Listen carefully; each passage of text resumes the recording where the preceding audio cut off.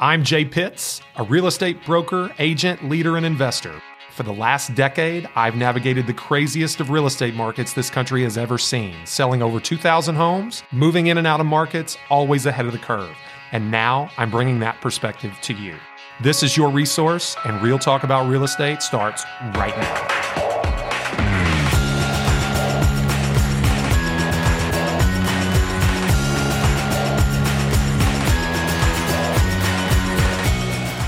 And welcome back, everybody, to Resource, Real Talk About Louisville Real Estate. I'm your host, Jay Pitts. I am here with an intrepid guest today. I hope that adjective holds true after the information that he provides you. I see him smiling already. Mr. Brian Wiegand, president of Century Mortgage Company and a longtime friend. Brian, welcome. Thank you, Jay. I appreciate you having me on today.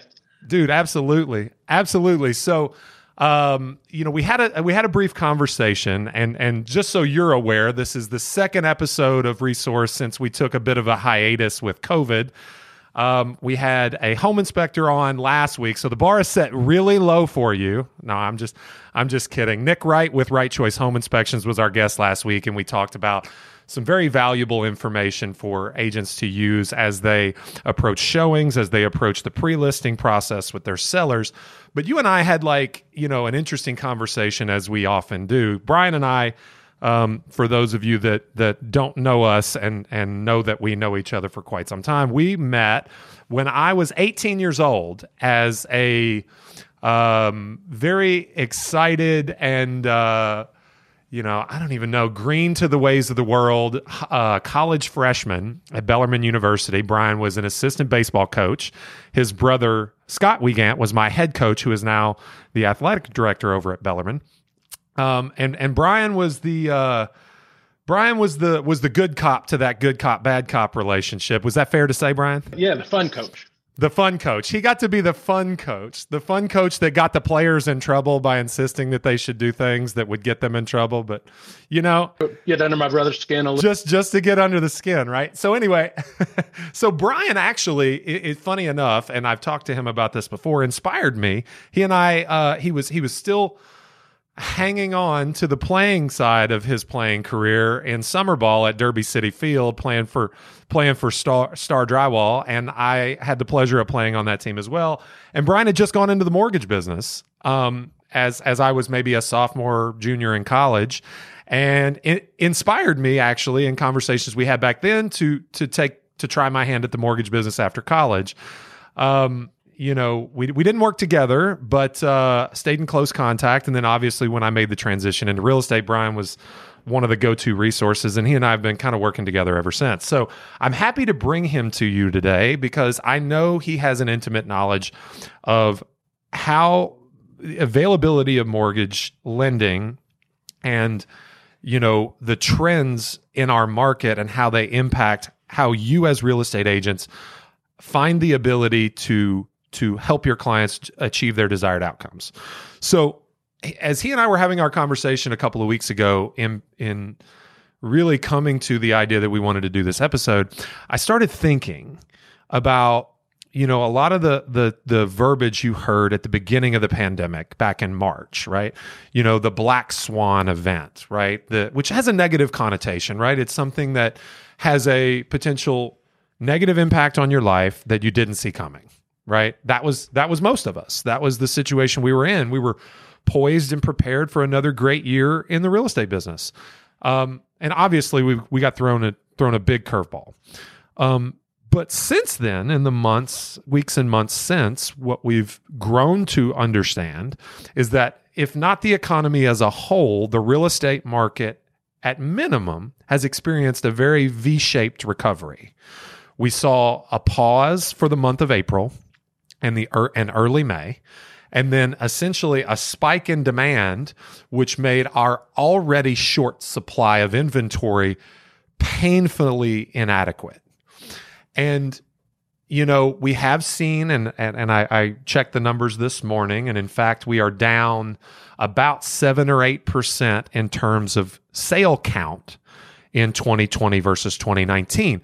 But Brian and I, and my conversation with him, came to this conclusion that regardless of that inventory challenge, regardless of this being a very pronounced seller's market, that it is in fact a great time for buyers as well, which in my career, which those of you that follow the show know that I've been around the real estate industry my entire life. In my career, I've never seen those two things be simultaneously true. It was prices are up, okay, so, and it's a seller's market, or there is no supply, and therefore it's a seller's market, or inventory is really high, and prices are depressed, and therefore it's a buyer's market. Brian, talk to me about how interest rates have had an impact. And we talked about it just before the show, just the very simple difference between where rates are today versus where they were 2, 3, 5, 7 years ago. How does that make this a great market for buyers as well? Well, I mean, the first thing I want everybody to understand is what a stud baseball player Jay was. I mean, anybody listening to this, I mean, my dad absolutely thought Jay Pitts was the next Jose Canseco. Oh, great. Jose Canseco? You're a little swelled up now. It's okay. Oh, my God. So just anybody, we've got to make sure that people understand, the depths of our relationship. So. Well, just so you're aware, before we went live today, he started off by criticizing the gray hair in my beard. And of course, in Jay fashion said, "Oh, it's distinguished." It is distinguished. It is. Well, I mean, it's nothing if Brian and I don't have a deep discussion at every closing we've ever done together of each other's attire. Brian's in the 3-piece suit looking like he stepped off of Wall Street, and I roll in a pair of boots and jeans and a polo shirt. But not anymore. It's COVID time. There's nobody here. You can't see anybody. No. So what you're telling us is that you may or may not be wearing pants. I'm sorry, folks, for that visual, but I've got flip-flops on. It's all right. It's all right. Nobody needs to know that. All right.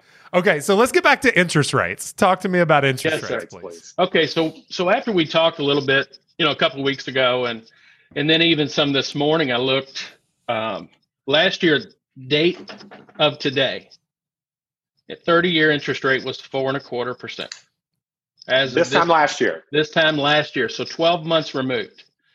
So what I tried to do is put a calculation together of what you led to about simple interest over the course of the time of the mortgage, and then also the buying power that it has created for buyers right now. Right. You talked about short supply and demand and all that stuff, and we've been doing this a long time together, and we've both seen both of that swings up and down. For sure. When you in these, and these were real hard numbers, they're factual numbers that you plug in to look at. Right. A $250,000 mortgage last year at 4.25%. And I wrote down some notes, so I made sure I got it right. The principal and interest amount on that particular mortgage was $1,225.49. Okay. 30 years of interest was $193,000 roughly. Okay. Versus today. And I did this at 2.75. Okay. That's what mortgage rates are today. The principal and interest amount was $1,037.23. Wait, so north of $200 a month savings? Yeah, $192.26 per month. Okay. That buyers are borrowing today at the same loan amount.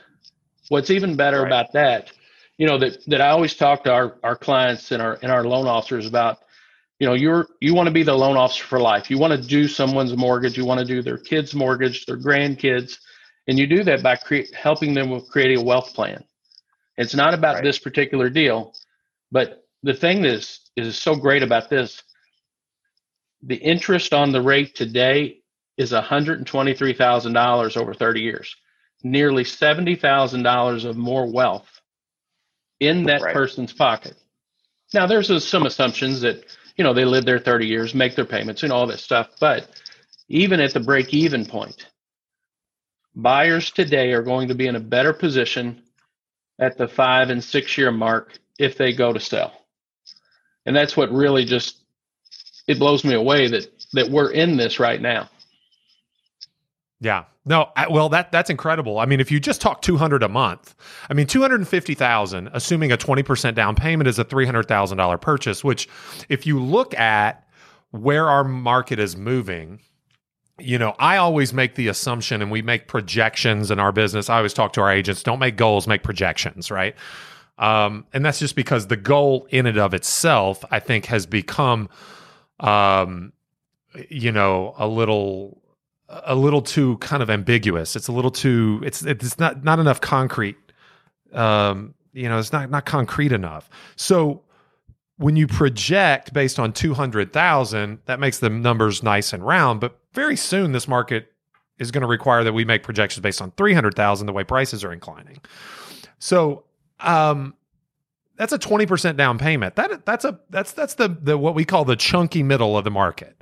A $300,000 sale with 20% down, maybe a slight move up purchase. But that's $200 a month. That's $2,400 annual. And even if you only stay in a home for 4 years, that's near $10,000 in equity that you will roll into the next purchase. You're on your way to, that 20% down payment for the next move up purchase just by the interest savings alone.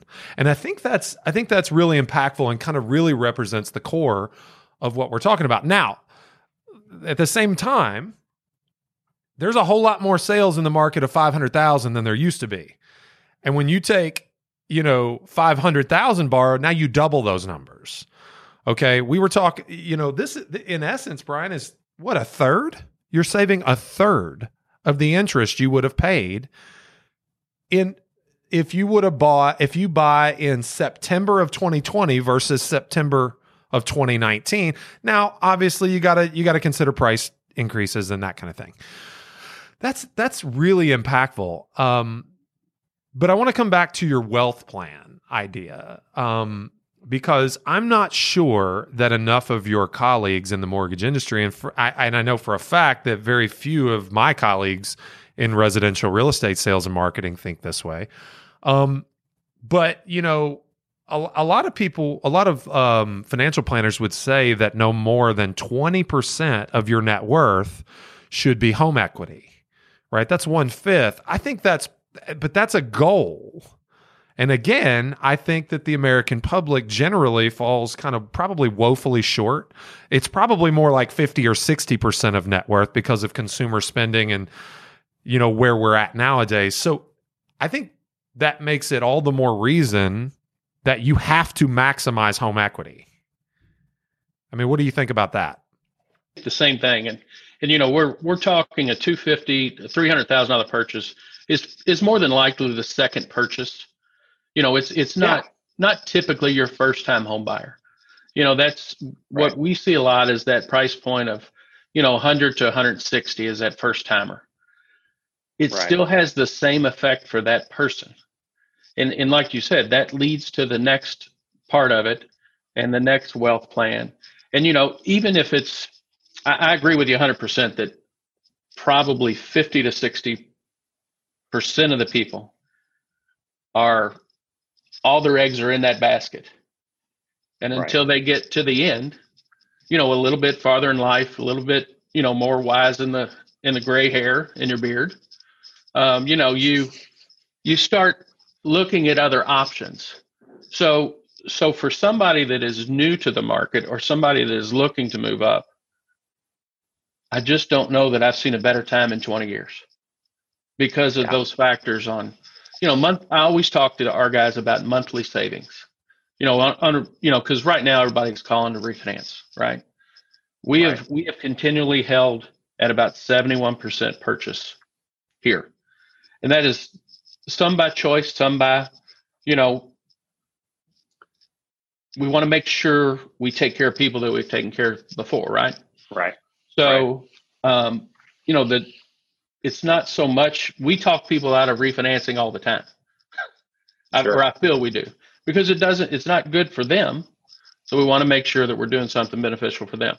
Now, is it a great time to refi? Sometimes, for the right situation, but it's not the overall, everybody thinks all anybody's doing is refinancing and staying in their house. We've had more purchase volume in the last 2 months than we have in a long time. So it's, aside from making that transition and building that equity in the next step, I think it's our job to make sure that we educate people on that as well, so that they understand why it's so good, which, obviously the reason for the show today. Well, and, anybody who listens to me, I kind of wax poetic quite often about, the idea that so the counter to this would be, well, okay, I understand you, Jay. I understand you, Brian. Rates equate to savings over the long term. And certainly it's $75,000, I think is the number you quoted earlier, or $200 a month or whatever. $200 a month for 36 months, $7,200 is not $75,000. So the counter is that, well, I'm not planning on staying in my home long enough. And, I had this conversation with a group of agents just before we jump on the call today, and really trying to back into a scenario where overpaying would lead to an unwise decision financially was very difficult to find. We assumed, overpaying by 5% equals $25,000 on a $500,000 or $500,000 property. So, $25,000 overpayment plus stay in the house. We only get 2%. I mean, there's been maybe 2 years in the last 100 where we've seen depreciation. That would have been 2008, 2009. So presuming that doesn't happen, and you see, instead of the average 4% appreciation per year, you see 2% over the next few years. Still, if you overpay by 5 and you get 2 for the next 3 years, you're out of the hole.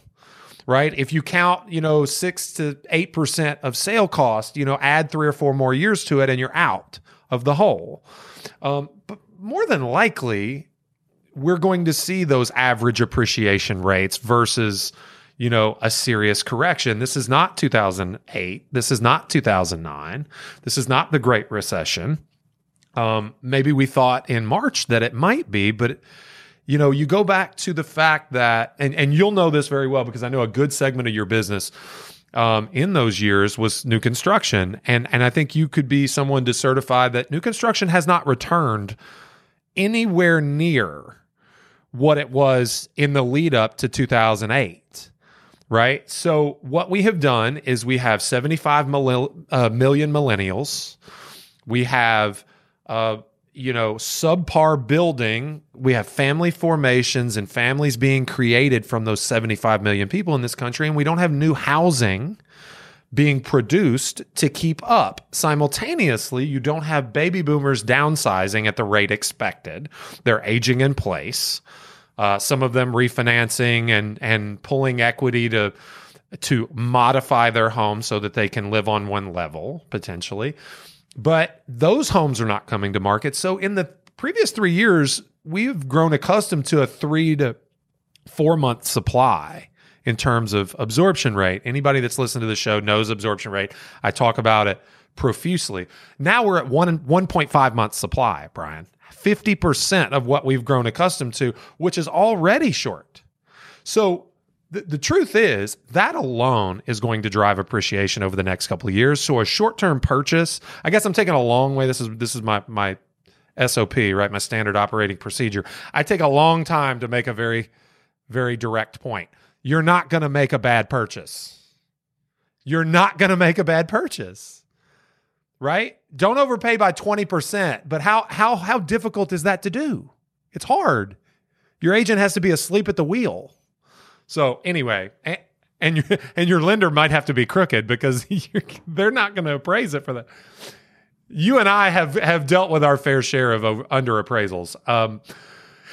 Anyway, we'll leave that there. I think that's probably not a good conversation for you and I to have. Well, and one thing to add to one of your points earlier about 2008, when we saw this massive appreciation, this overinflection of price point and everything else, there were rules and regulations put in place back then that it's almost impossible for this to happen again. I know that it's impossible to happen, but there's so many checks and balances now that we go through as a lender, that appraisers have to go through as a lender. It just adds to the point that you can't make a bad purchase. Right. You can't. like you said, unless you're just completely in left field doing.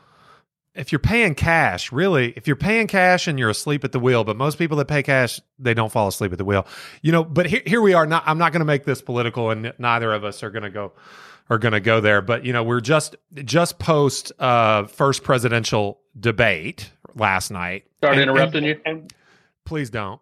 Can I talk over you? Because you can. Okay, I see what you're doing. That's good. That's good. Okay. No, he didn't. No, you don't. Yes, you do. You never did that. Okay. That's all it was. But anyway, I guess my point is a lot of what you hear from the incumbent is about deregulation, right? Freeing up markets. And yes, the markets have been freed up, and yes, the economy has reacted, but not in mortgage markets. Okay. Dodd-Frank is still in place, right? It is not the Wild West that you and I once, worked amongst. And mortgage regulation, there's no foreclosure crisis looming. Maybe forbearance is a little bit of an issue. And yes, there's going to be some people that lose their home behind forbearance that didn't understand what they were opting in for. And that is really tragic. But the truth is they have options like they didn't in 2008 because, they're not over leveraged. They're just underwater because they lost a job and couldn't make payments. But the fact is, the banks are more apt to opt for. That's a weird combination. Apt to opt. They're more apt to allow you to short sell your property. You've got more equity. The market is brisk. It is desperate for inventory. There are workarounds that exist today that didn't then. And so, kind of tying this all back in, Brian, I think what we found is we've got that black swan over here, right? That was COVID-19 that really kind of put us on really uncertain footing. But we've also got this like the pink elephant in the room, which is that essentially it's probably the first time in my career, and previously you said the same thing, in 20 years, where we can see buyers and sellers both have optimal conditions for opting to transact real estate. And I think personally, it is incumbent upon us as professionals to put out that narrative, because a lot of people don't understand that, specifically sellers. They don't know. I think they're scared to death to bring their home to market because they have no idea where they're going to move.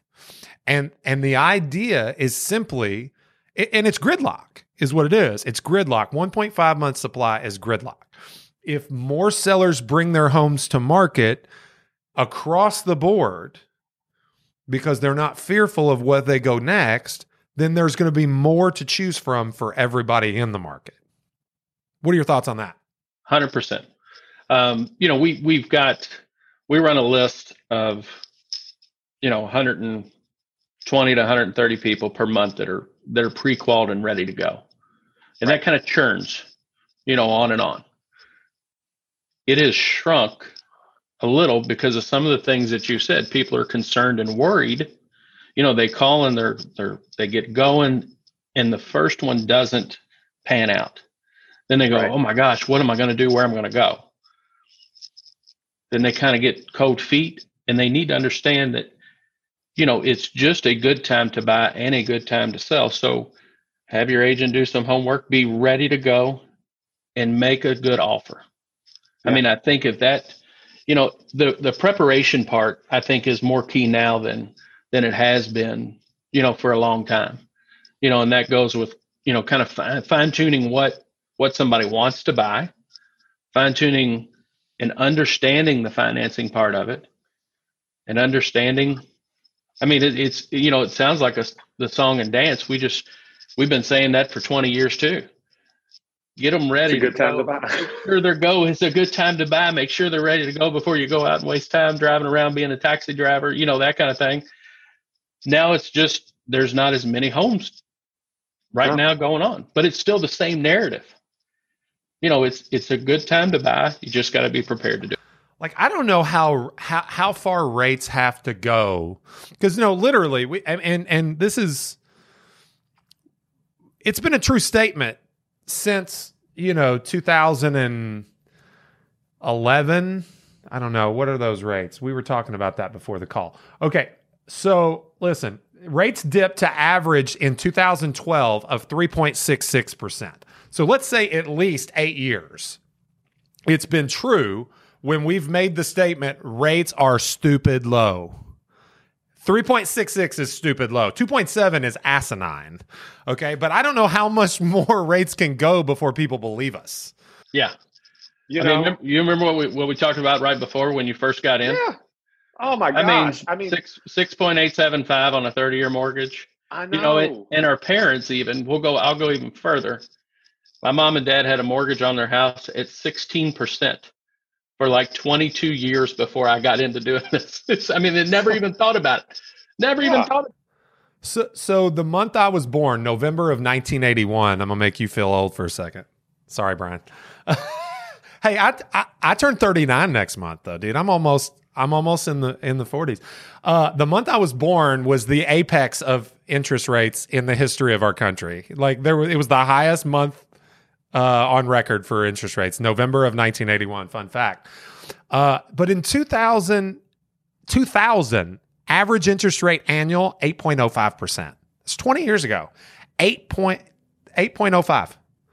Like pretty incredible. So like, for those of you that have been in the business for a period of time, I mean, you may remember those days. And we sold houses. We made mortgage loans. People did. It wasn't the end of the world. Now it's like, I'm afraid rates are going to go to 4% and go back to 4 and people are going to think we're on the precipice of a recession. I just don't get it. But that's neither here nor there. Okay. So, let's real quick before we adjourn, Brian, give us the state of the mortgage industry in terms of processing, because we're hearing a lot that extended turn times. I don't want to get too heavy into it, but what are you guys? I know you're the best of the best in the market. So tell us where Century's at. Yeah, we're at about 24 hours turn time after submission, which is pretty incredible with the volume that's going on right now. So what we are trying to do more than ever right now, you've got to get your buyers and borrowers to get their information in.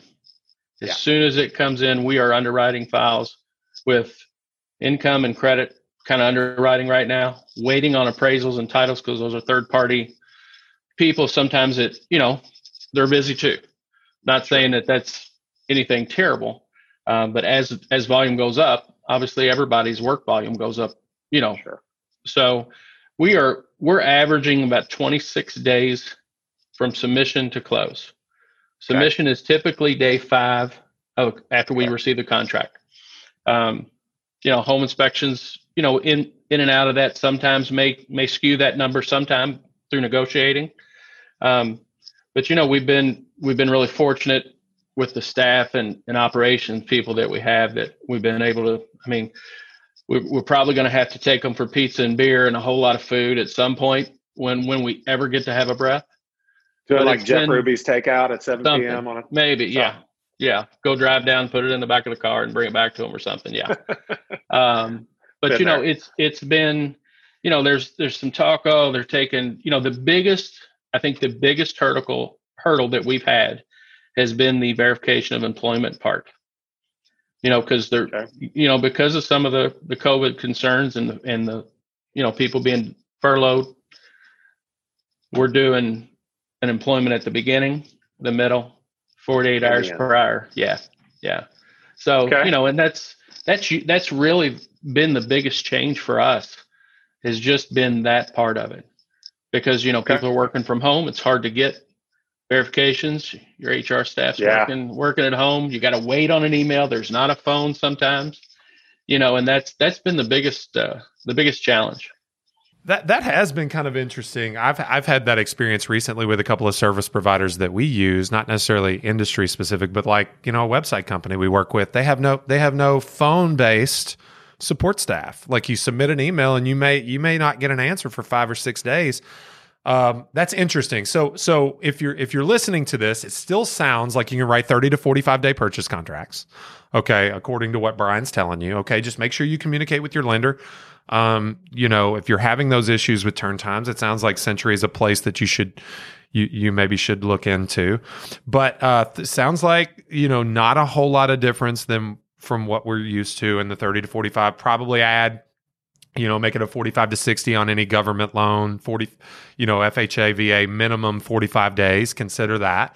But yeah, so set the proper expectations with your client. That's really always the answer when it comes to working with service providers and what they, listen to them. I think probably Brian would agree. Let's comment on this, Brian, and then we'll close up shop. But I would imagine the race to refi is kind of toned down just a little bit. We probably had that a little earlier this year. Rates have kind of hovered, bounced a quarter, down a quarter, but the race to refi this year is probably concluding right about now.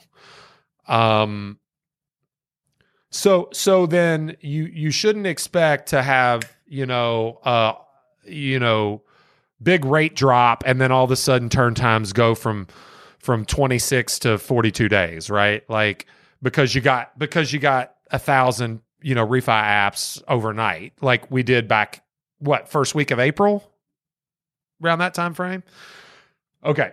So anything else that you need? I mean, this is an all agent audience. Anything else we need to know about from the mortgage side of things? I mean, expectations are the biggest thing. I think that's a key point for agents, for our people, just kind of laying out the groundwork. Always better to, under promise and over deliver. If I say that once around this office, I say it every 5 steps I take. I always say, put yourself in the position to be the hero, right? Not the zero, the hero. You gotta, when you overpromise and underdeliver, you're the zero. I also say, don't take responsibility for things that aren't your fault, or don't say sorry for things that aren't your fault either. That's another good one. But we'll have to save that for another conversation. Brian, I really appreciate you joining us today. Obviously, folks, Brian is a resource for you within this marketplace. Tons of experience, leads a great company at Century, somebody I've personally and our team has personally worked with for quite some time. So as always, when we bring service providers on, we try to make sure they're the best, make sure they have a wealth of information to provide to you. Brian, we really appreciate you making the time. Folks, once again, we are in week 2 of the post-COVID reboot of Resource Real Talk about Louisville real estate. As always, find us on iTunes or wherever you podcast. Please subscribe. Please leave those 5-star reviews. I am not too shameless to ask for a 5-star review. If you're going to leave a 2-star, don't leave one at all. Just call me and tell me I'm not that good at this. I would appreciate that. Also, for those of you that are not members of our private agent Facebook group, where we share episodes, snippets, content, backstories, the links that we use to prepare for the show, all that stuff. There's some live content. There's some agent-to-agent kind of interaction there, which is really good. Don't forget about that. You can find us Resource Real Talk about Louisville real estate. You can search that on Facebook. You can send me a message and I'll get you an invite. But I think that's all we got for the week. Brian, thanks again. We'll see you soon, man. All right. Thanks for having me, Jay. Have a good day. All right. Peace out. All right, folks. See you next week.